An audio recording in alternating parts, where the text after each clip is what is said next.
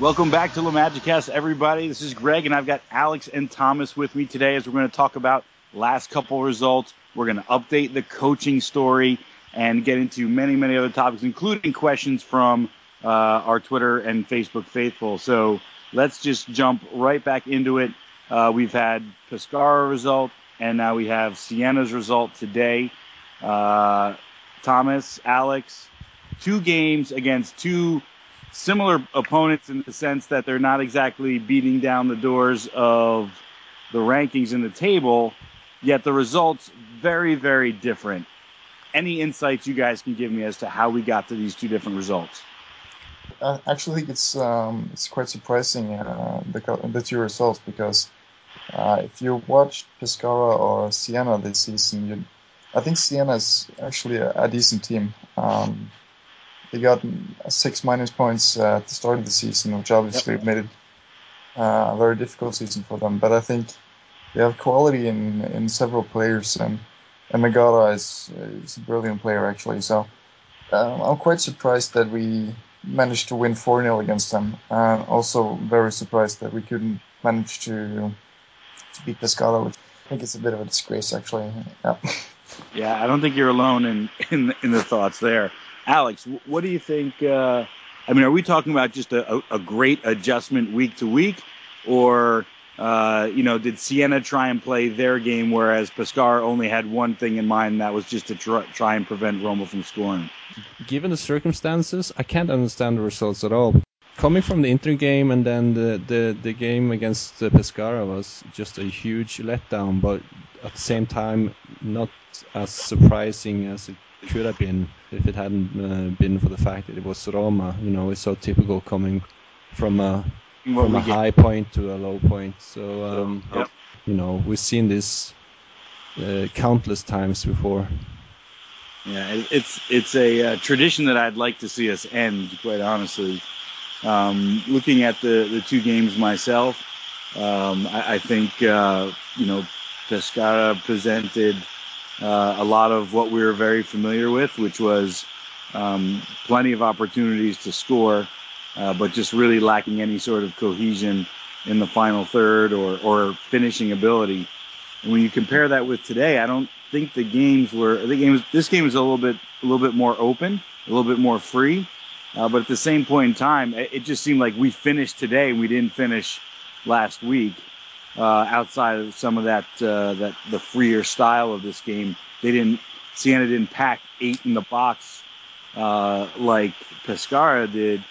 But still, we weren't lacking for chances in that game. We were just lacking for will and desire to finish and complete the game out and get the 3 points. So, I think the two games were quite similar, actually. But the main difference for me was that, we had absolutely nothing going on against Pescara. It was a very poor game with very low pace and lots of misplaced passes. I think today we saw individual quality from Lamela first to Osvaldo, and then later on Totti to Lamela. And scoring the first goal and actually being in front, leading the game from the start, I think that made the whole difference. And then again, it's the big question of how this team can go from beating Inter convincingly to being that,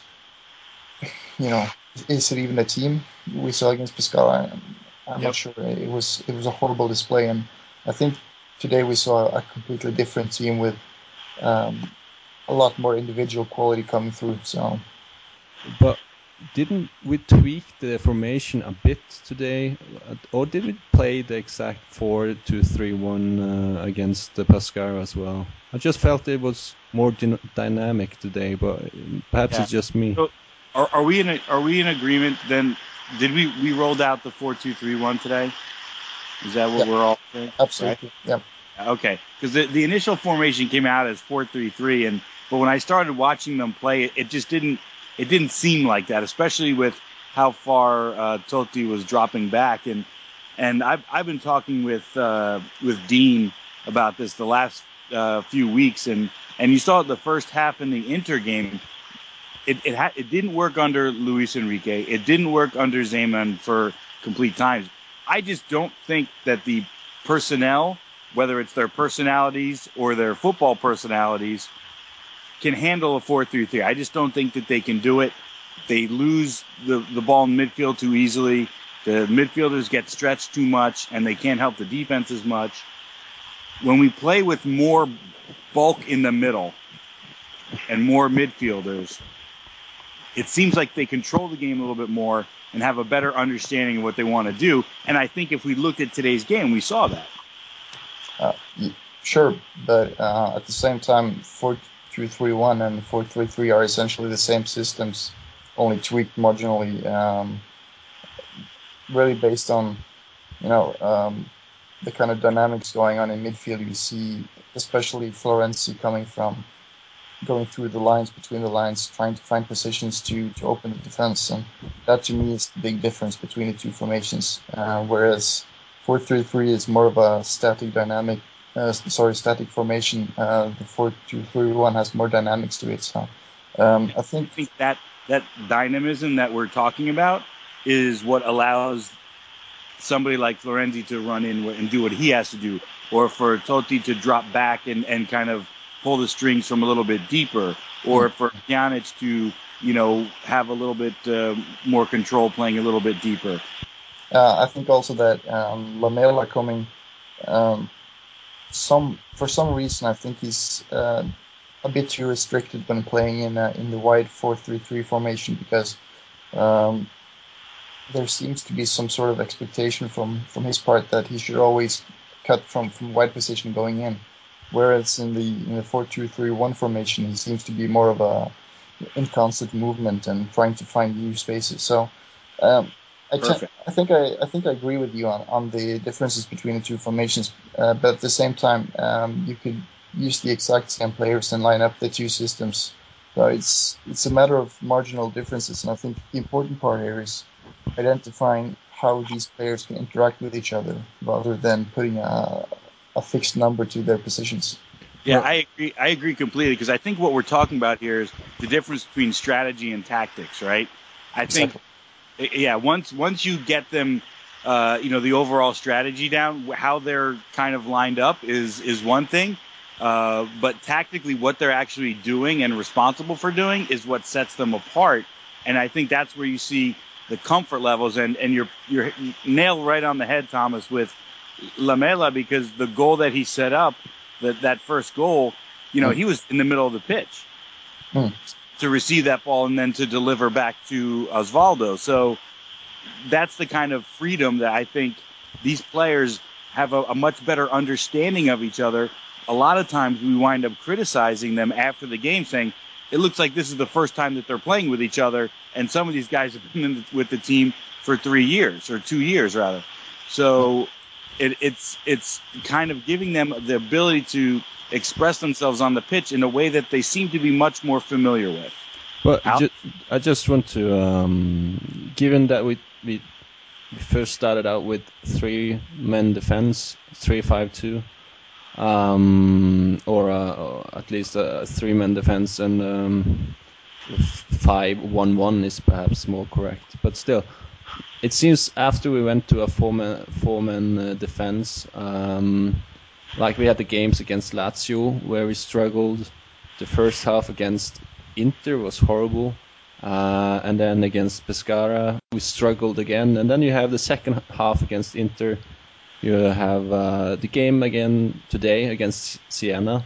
I don't know.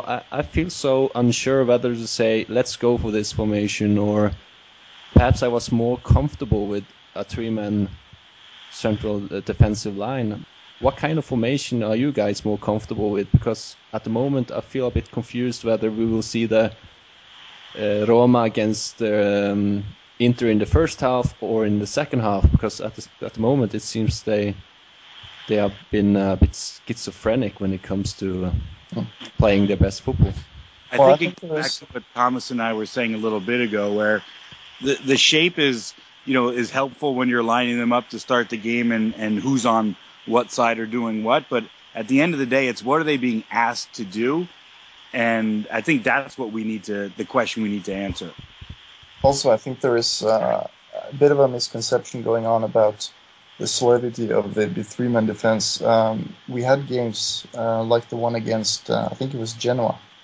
I can't believe we actually won that game.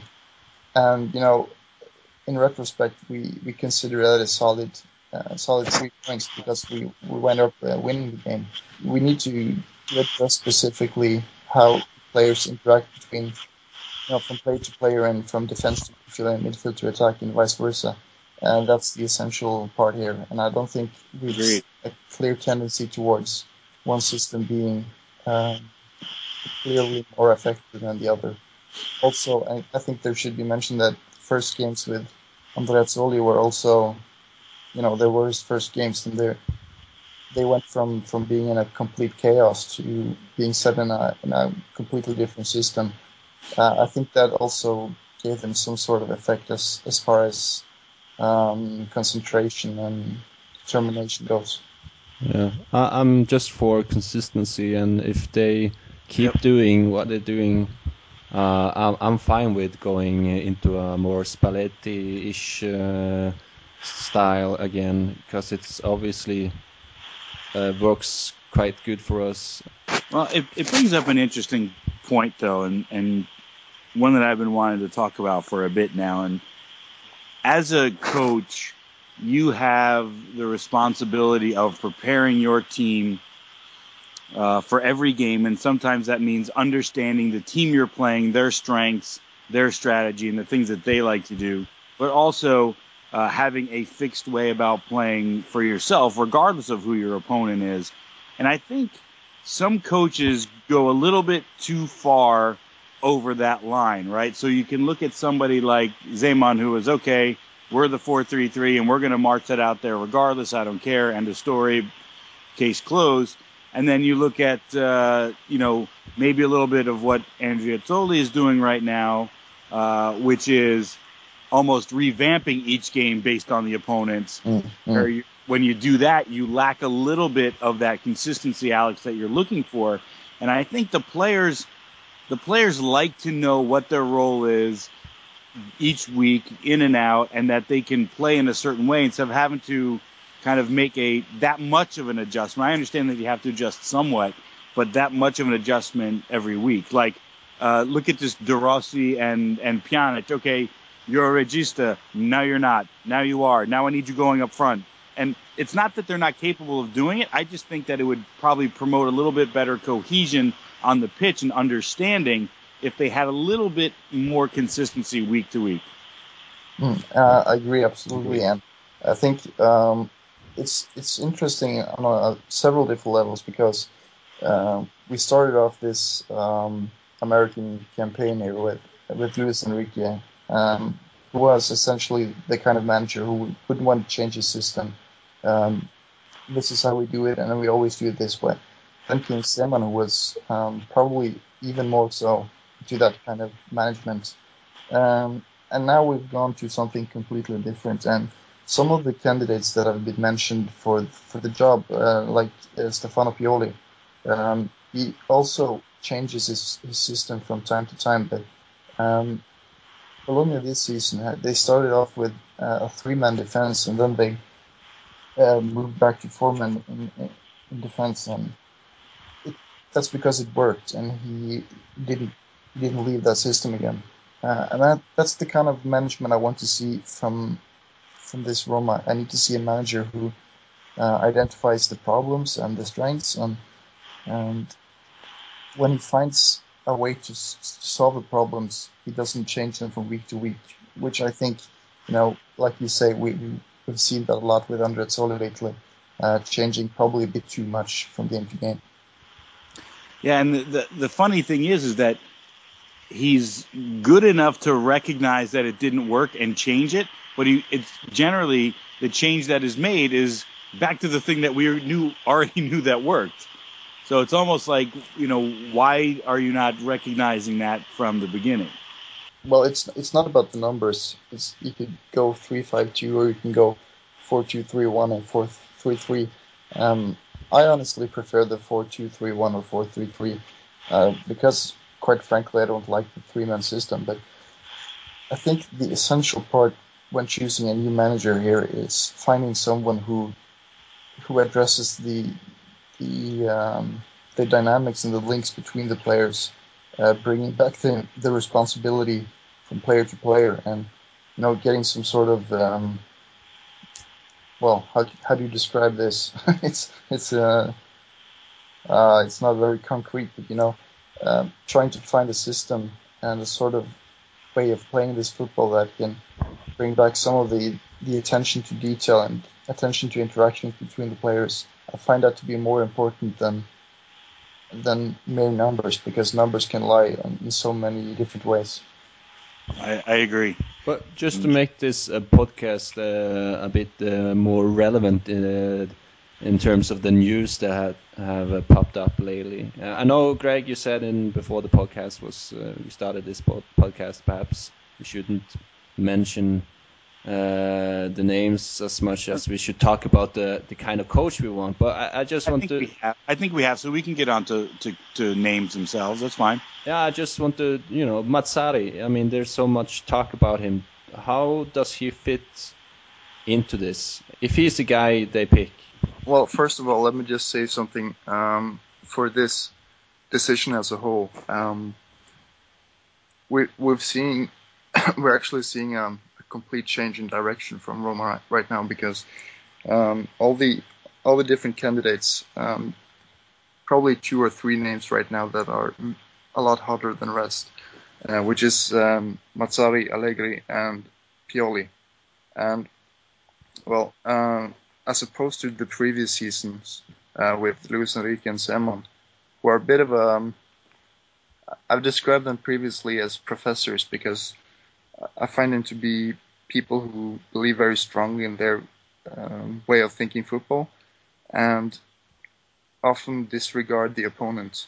What we're seeing here is something very different. You have 3 candidates who all have attention to more of a holistic approach to the football, and I think all candidates are quite similar in that respect, and it's essentially very different from the previous choices made by the club.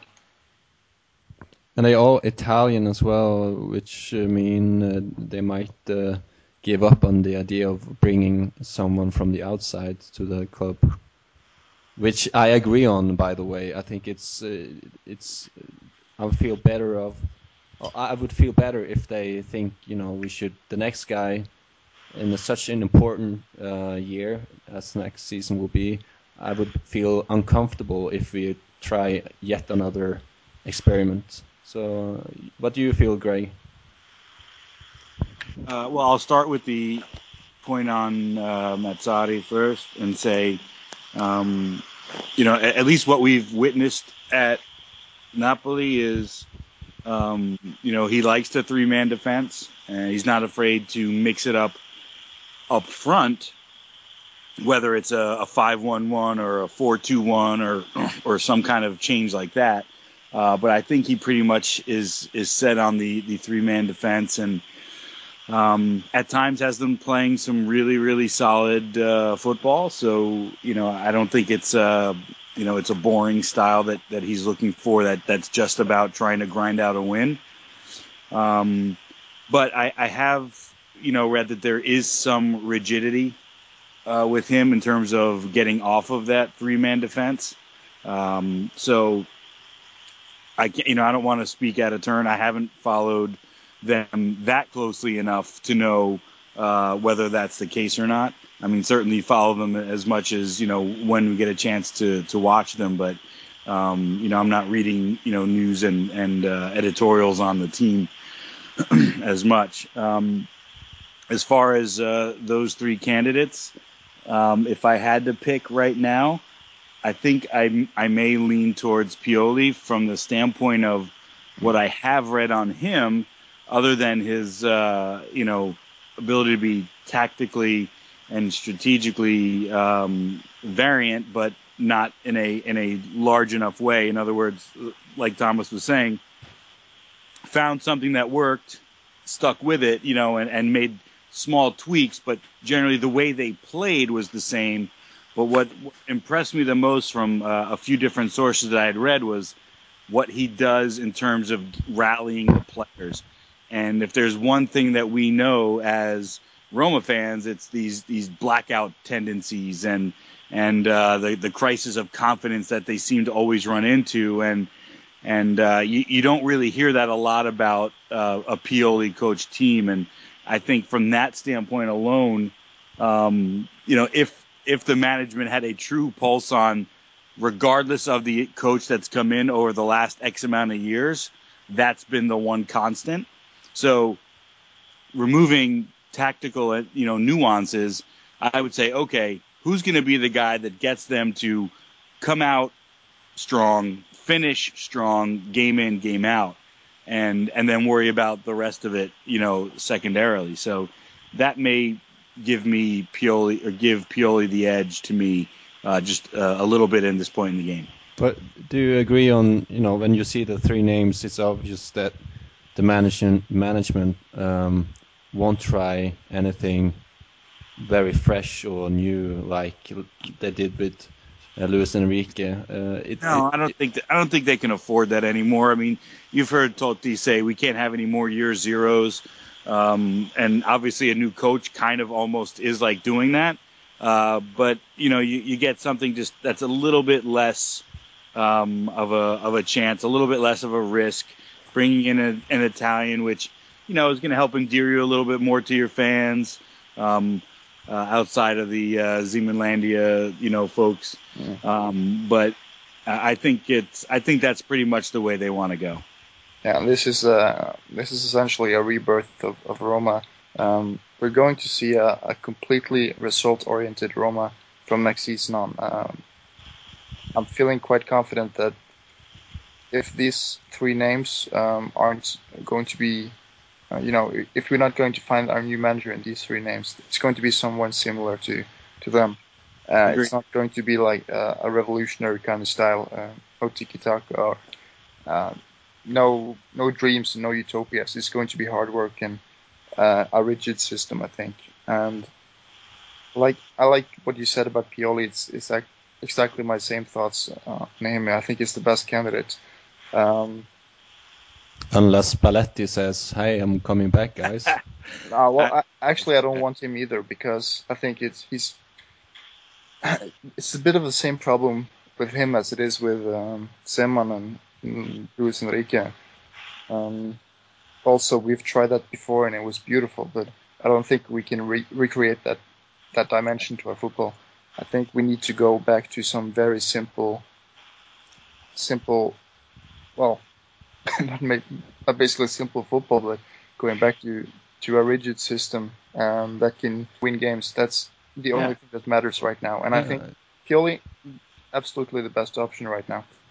I think there's enough creative and quality talent that I think we're still going to see our fair share of beautiful stuff out there. Absolutely, and also, did you notice today that none of the goals we scored today were a result of a systematic steamroll? It was seconds of brilliance from a couple of players, and yet we won 4-0. And if we can produce 4-0s against teams like that, I don't see any problem actually.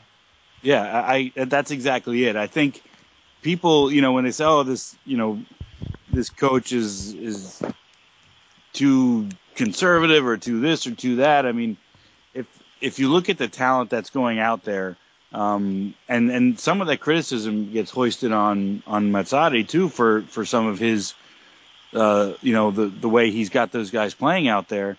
But there's so much great talent that they find ways to make it look beautiful, right? So I think the same thing can happen, regardless of who winds up coaching. I mean, Totti, if he's able to do half of what he's doing this year, next year, will obviously still be making unbelievable passes and scoring his bit. And Lamela is young, and he's going to continue to improve. And then you have, a hard worker and smart runner up front in Destro.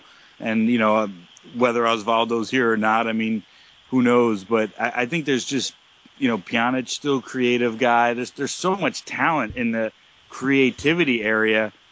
They just need to, understand when their opportunities are and to take them, and the rest is going to take over. I mean, that's why I say, the more they control, that midfield especially, their chances are gonna come. They don't have to worry about it. Yeah, definitely. Also, I think it should be noted right now that Masari is probably by far the most possible name here. Also, so we should discuss his style and his kind of management. And I think going back to the initial debate we had about 3 men in defense versus 4, what I'm thinking about this is that 3 men in defense basically imply that you're going to have the wing backs going on in midfield, which later on implies that you won't have any kind of wingers in your system, right? You'll agree to this, right? Yes. Yep. Yeah. So, what I think here is it could be both an advantage and also a disadvantage because while I like Lamela going in, being central, I also like the idea of him being able to push wide as well. When you watch Napoli, it's basically only Zuniga and Maggio going wide, whereas the rest are centered most of the time. Was Lavezzi? I thought he was more a free role, or was he more central? He was most of the time he was staying close to Cavani. Okay. So if you would translate that into this Roma, you'd have Osvaldo Destro being the centravanti, and you'd have probably Totti lying somewhere close to them again. And then it's the question: where do you fit Lamela into this puzzle? Well, I think, just looking at our own runouts with the 3-man defense, we've gone 3-4-2-1, where Totti and Lamela sat behind the striker. So you wouldn't probably have Osvaldo and Destro out there. So we could say Totti and Lamela sitting behind Destro if we want to fast forward to next year and then potentially assume that Osvaldo is gone, because that still gives Lamela the ability to get wide if he needs to. But or either way, it gives the two of them in the middle the ability to be wide or central or wherever they want. They can roam to create the space that'll help. And that's kind of really, to me, what showed what I already knew coming in, what Torosides could bring to this team was I love that we were running out there with either a 3-5 or a 3-4, because that put him in a position where he's going to just run up and down that flank and actually put the ball inside the box the way that the ball should be put inside the box. And, I thought he had another really, really strong game today, even playing, coming back from a fullback position. So if he stays, I don't remember exactly how we got him. But if we manage to keep him next year, I would say he's your penciled in right wing back right there. Yeah, he's ours. We signed him full, so beautiful. But yeah, it's true what you say about the possibility to go wide and such. But also, I'd like to mention that in the Tridente of Napoli, you have Cavani and you have most of the time Pandev or occasionally Insigne. And then you have someone like Hamšík, who is absolutely well, he is a machine. And I'm not sure if Mazzari would be comfortable with putting Totti and Lamela, who are quite limited defensively, together in such a position, or if he'd want to go with someone like Florenzi in that kind of position. And that makes me I'm a bit worried actually, because I want to see Totti and Lamela coexist, and I want to see a true striker up there. So, but do you think he will, if he comes, Mazzari? Do you think he wants to look at his own today's Napoli, and try to convert today's Roma into that? Because that's a great question. I think we may be unfairly projecting the way he runs that team, how he would run every team. Maybe he sticks in that system because he has the players that work well with it. Yeah, but also if you look at his Napoli today, if we try to use that as some sort of benchmark as to how he wants his team to be, both defensively and offensively, you have a central midfield with Inler and Berami, both of which are extremely well. They're both true fighters. Inler is obviously a great passer as well, but the sum of these two isn't the same as De Rossi plus Pjanic.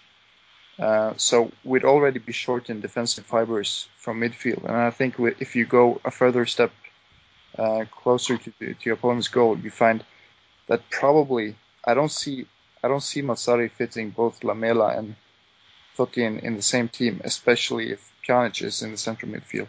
So that's the kind of thing that worries me right now. Mazzari is in fact quite risk averse, and which also could be seen by his lack of trust in young players.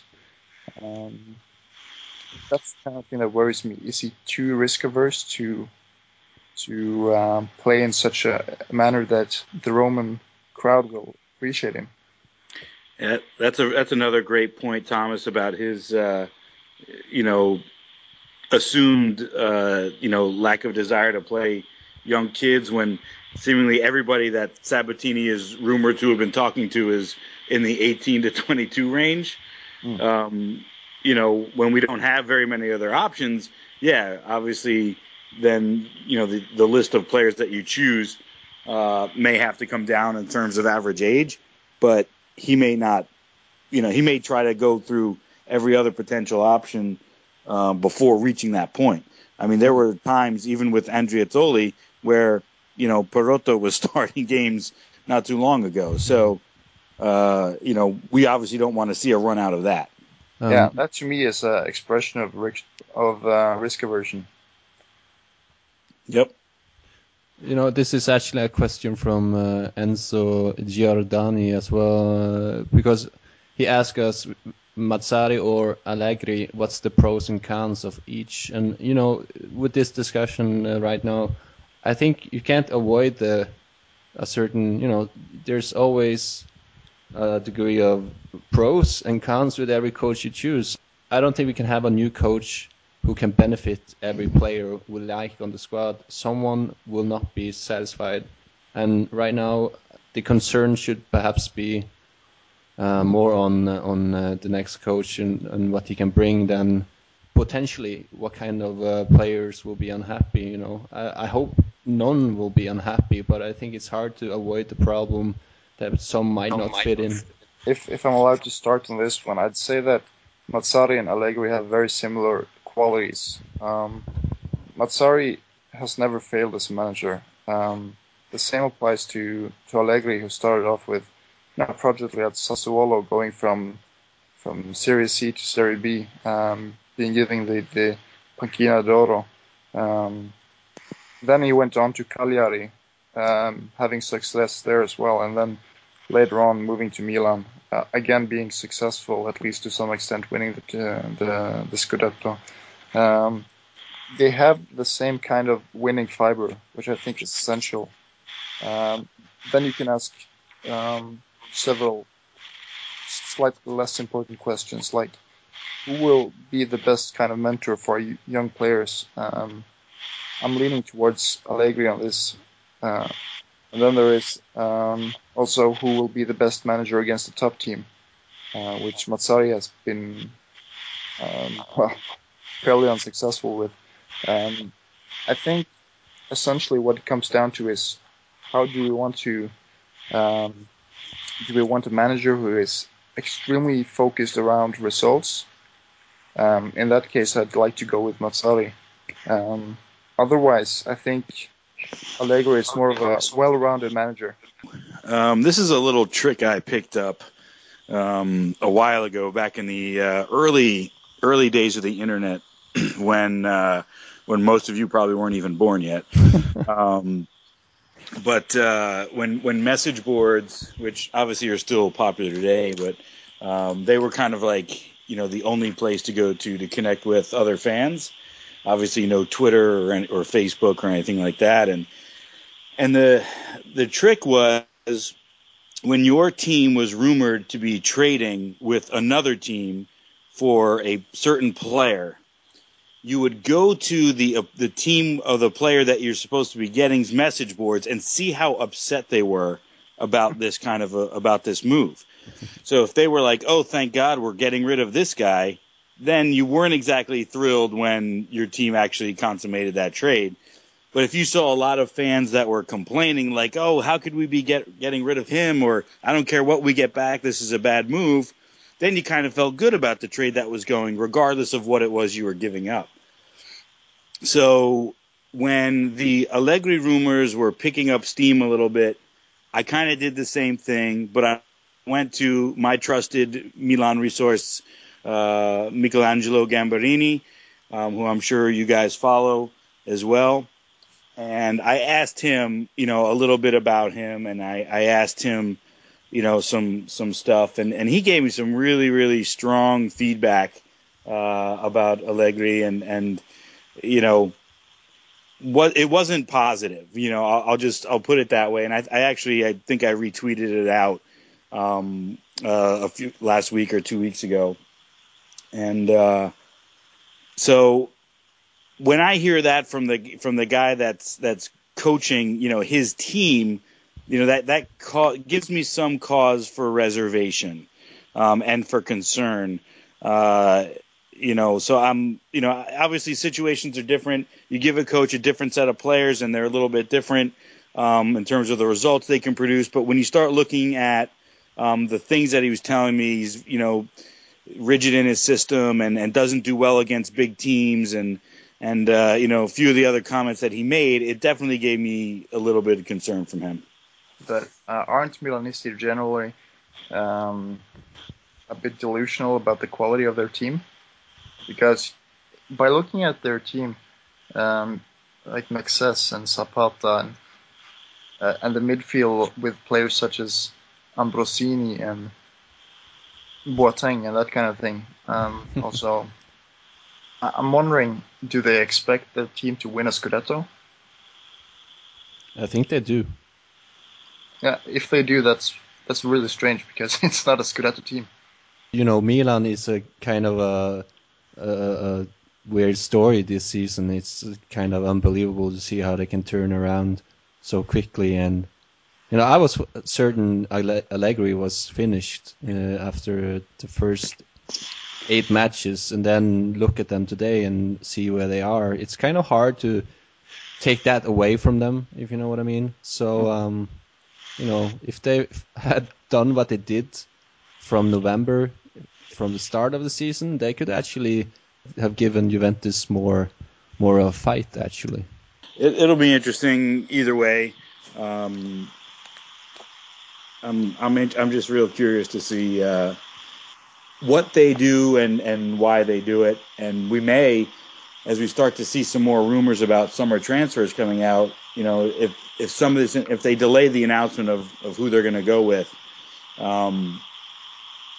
we may start seeing some hints in some of the players that they're going after. So I think we got to really pay attention to a lot of these rumors that start coming out, especially if we know, if the rumor is, signed or not signed. But we definitely know that Sabatini was out talking to somebody. I think that's probably more telling than anything else. Yeah. I'm moving on with more questions, if it's okay with you guys. I'll just want to make a closing remark on the question about managers. Yeah. I think that Pioli by far is the best option right now because he is like a Spalletti injected with a touch of Capello. And that's the kind of thing we need, in my opinion. If he's not available, I'd like to go with Mazzari instead of Allegri, I think. Simply because Mazzari is an extreme kind of winner type. You often see him get sent off and whining a lot, but he does bring results to Napoli. And he's overperformed vastly with Napoli. And I think that's the kind of mentality that we need at this point. I'm in that same order as you, Thomas. Yeah, unless Prandelli was to arrive. Not that that will happen before the World Cup, but still. I don't want him either, actually, but that's a different question. All right. All right, what's our next question? There's a lot of questions about Osvaldo, like Jeffrey mentioned, Jeffrey Hatch. He was unreal tonight. Will he keep it up? And if so, should he stay, is this question. And I just want to add to the question that he was booed today after a hat-trick from parts of the fans, which was quite sad to see. But for me, I mentioned on the last part that I actually thought if he did an excellent closing of the season and the fans treated him well, I actually thought that he could, there was a chance of him staying. But after hearing the boos tonight, I think it will be hard to see him continue. But what do you guys think? Should he stay or should he go? I think he's doing a really, really good job of helping us drive up the price. Yeah, that's about where I'd put it. I think, I've never seen a guy score. Was he at 15 goals right now? Most of which before the break. But I've never seen somebody have score that many goals, and yet it seemed like such a terrible season. And I just don't know that they need the drama. I don't know that. I don't doubt when he says that he loves playing for Roma. I don't doubt it. But every time he says that, he also has to say that he can't get out of his own way and that he has these problems that he can't get beyond. Well, we'll help you get beyond them by putting you somewhere else because the talent is there. He's obviously, good at what he does on most days.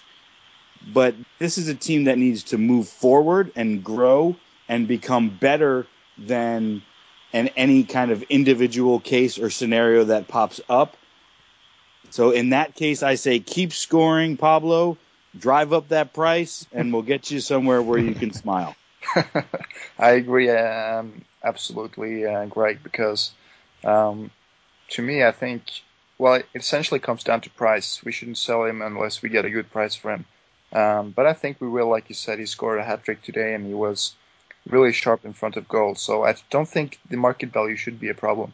What I do think is a problem is whenever I see him play and he's having an off day, it feels sort of like he's draining his teammates of energy in some sort of way because he doesn't run that much, he doesn't fight, sometimes he wastes opportunities by doing the slightly too difficult maneuver.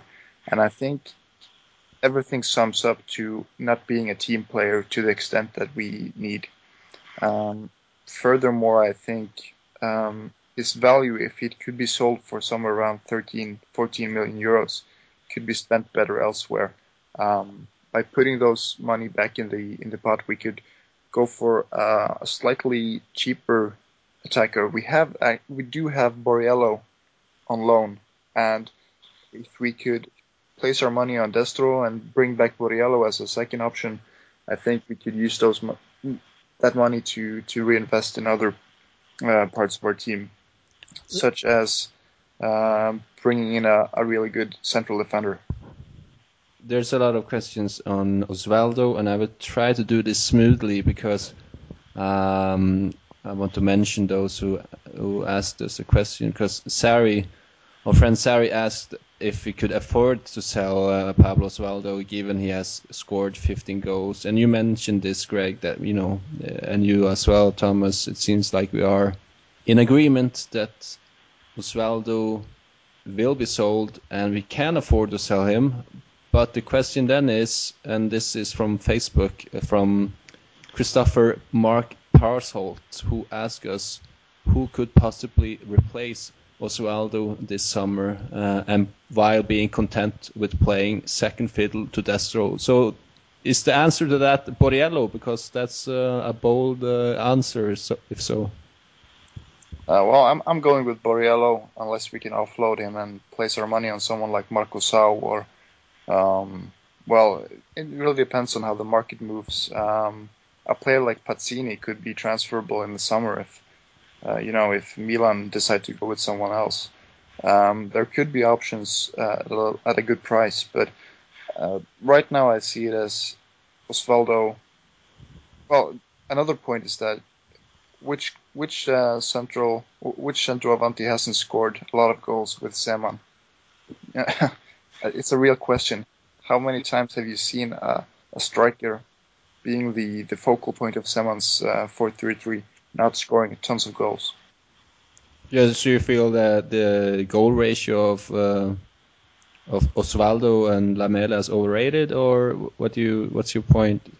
Yeah, I do feel that. Lamela should be somewhere around 10 under normal circumstances, I think.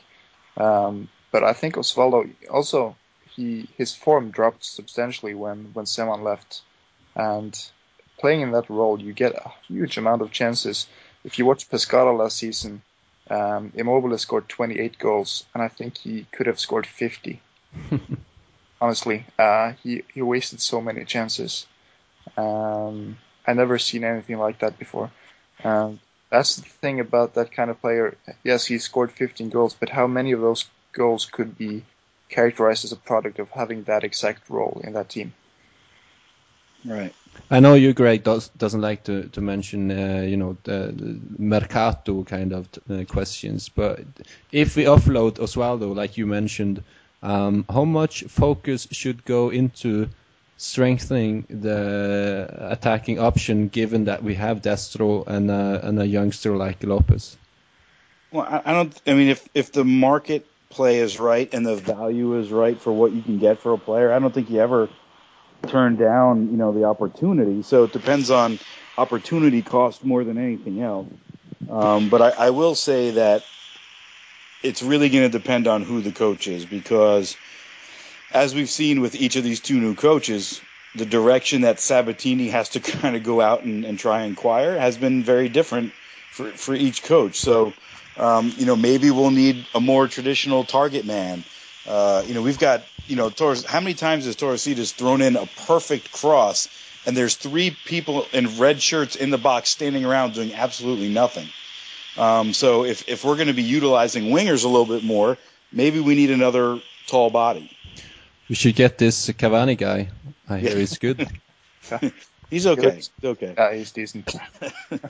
I don't think opportunity costs are going to come that cheap. To me, there's so many variables as to who that person could actually be. I'm more curious as to what type of additional offense we're going to look to try and add. Maybe it isn't a number 9 that we're looking at, or maybe we're trying to bring in a 10 or a 7, to provide that supplementary scoring instead of the primary. Yeah, that's true. And as far as Osvaldo goes, I think the main problem, what everyone seems to dislike about him, is sometimes I feel as if he doesn't want to be a footballer. When he was questioned about his fondest memories from his time at Espanyol, and he actually mentioned playing guitar at a bench in Barcelona. I think that says a whole lot about him as a person. I don't think he actually wants to be a footballer. I think he wants to be a rock star. Yeah. I'm not sure if that's what the kind of personality we need in this team right now. We need someone who carries his share of the load, and also someone who has a positive kind of way of being. That's the main problem with Osvaldo for me. I think was it you that wrote that on your blog?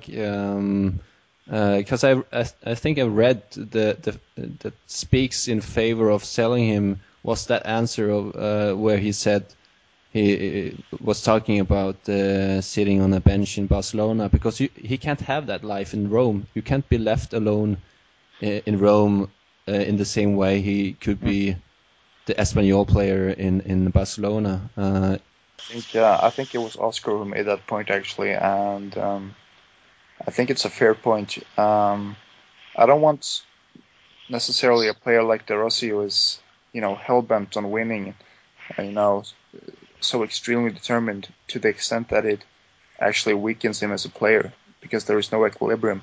Right. I want a player who has the ability to enjoy himself outside of football as well, but I don't want a player who who talks about playing guitar as his best memory as a footballer in a city. Yeah. Hey, what else you got, Al? Yeah, the last question is from my friend Simon, who asked us, I don't know about you, but I'm starting to call Florenzi Capitan Futuro from today on. I don't know how you guys want to respond to that, but we could mention De Rossi on this podcast as well on the last, because I'm curious on what you guys think of De Rossi's future in the club. I know you, Thomas, you have written a lot about him, so I really want to add that to this podcast. So Greg and Thomas, De Rossi, the future captain of Roma, or is it Florenzi?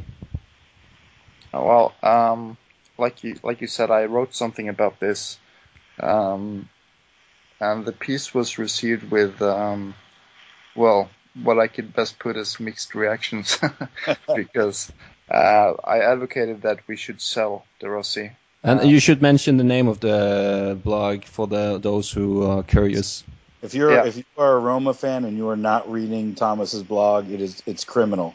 It is one of the best blogs out there on just unique views and excellent insight. Thomas, excellent stuff always. Okay, thank you very much. I'm very happy to hear that. We'll put a link to Thomas's blog in the podcast post on Roma Journal as well. Yeah. But thank you very much. But anyways, as I was saying, I've made some points about selling De Rossi. It's not because I don't like him as a person anymore, or that I think he doesn't represent us in a good way. I think he's I love him like a big brother, actually. He's the best kind of person you can find and to have in your team. However, I think by looking at his technical quality at the moment in relation to his salary, which is 6 million, I'm starting to wonder if we're better off spending the money elsewhere. And, the salaries we spend on him cover Marquinhos, Lamela, Pjanic, and Osvaldo. So you can go ahead and think just how much we could gain from selling De Rossi. And also, I think, if I can go on that, yeah, sure. I think the time has come for De Rossi as well to go elsewhere. I can't say that on his behalf, but I think that whenever I see him, I feel that he should be somewhere else. I don't know how to describe it, but he feels somewhat forced being in Rome at the moment. Greg, how do you, before we end the podcast, give me your... I will say that nothing Thomas said is wrong, but I still don't want him going anywhere. In the face of the fact that everything you said was right and absolutely correct, I think he benefits the most from comfort and consistency, and I think that for that reason alone, it's why we see him perform so well at the national team level. He was one of Italy's best players at the Euro, and there's such a huge understanding from Prandelli what it is that is expected of him. Even if it's swapping from being the central defender or whether it's playing, in a three-man midfield in front of the defense, whatever it is, there's a very, very, very strong understanding of what his role and responsibilities are. And that was very much the case under Spalletti. Week in, week out, his role was the same. He benefits from that kind of system. It doesn't matter what the system is, but he benefits from that kind of consistency. So I would love for us to be able to put him back in that kind of a situation where he has that comfort, where he has that consistency, where week in, week out, he knows what his role is. He's not bouncing around from box to box to regista to trequartista to whatever it is, that, winger, to whatever it is that we're bouncing him on. As long as he has that consistent role and understanding and expectations from his coach, like he does with the national team, I think we will get that same kind of elite player performance that we've come to expect from him. So that's why I'm not quite ready to pull the trigger, number one. Number two, I don't think there's going to be any less a market for him, say, next year than there is this year. I think you make an excellent point here.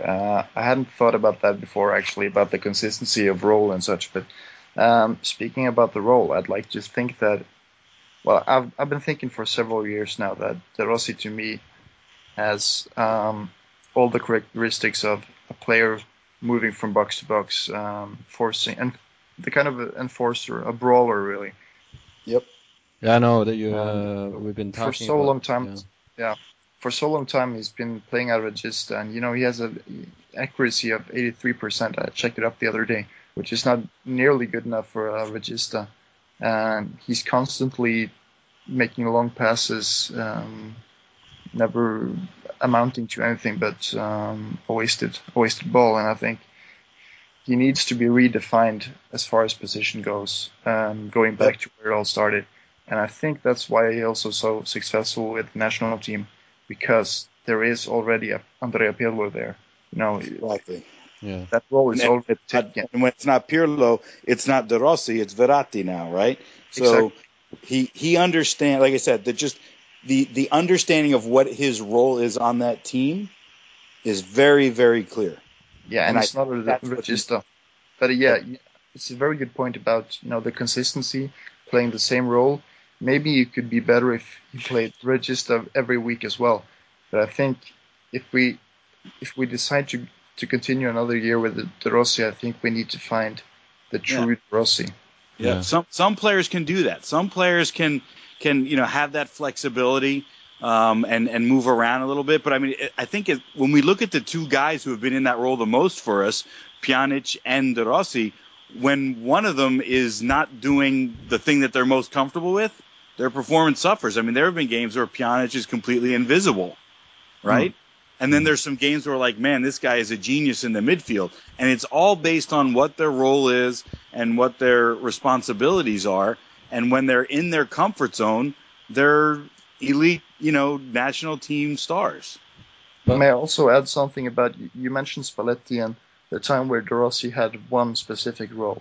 And I'd like to mention that at that time, he was never the Regista. Because that was Pizarro. Yep. Yeah. So never.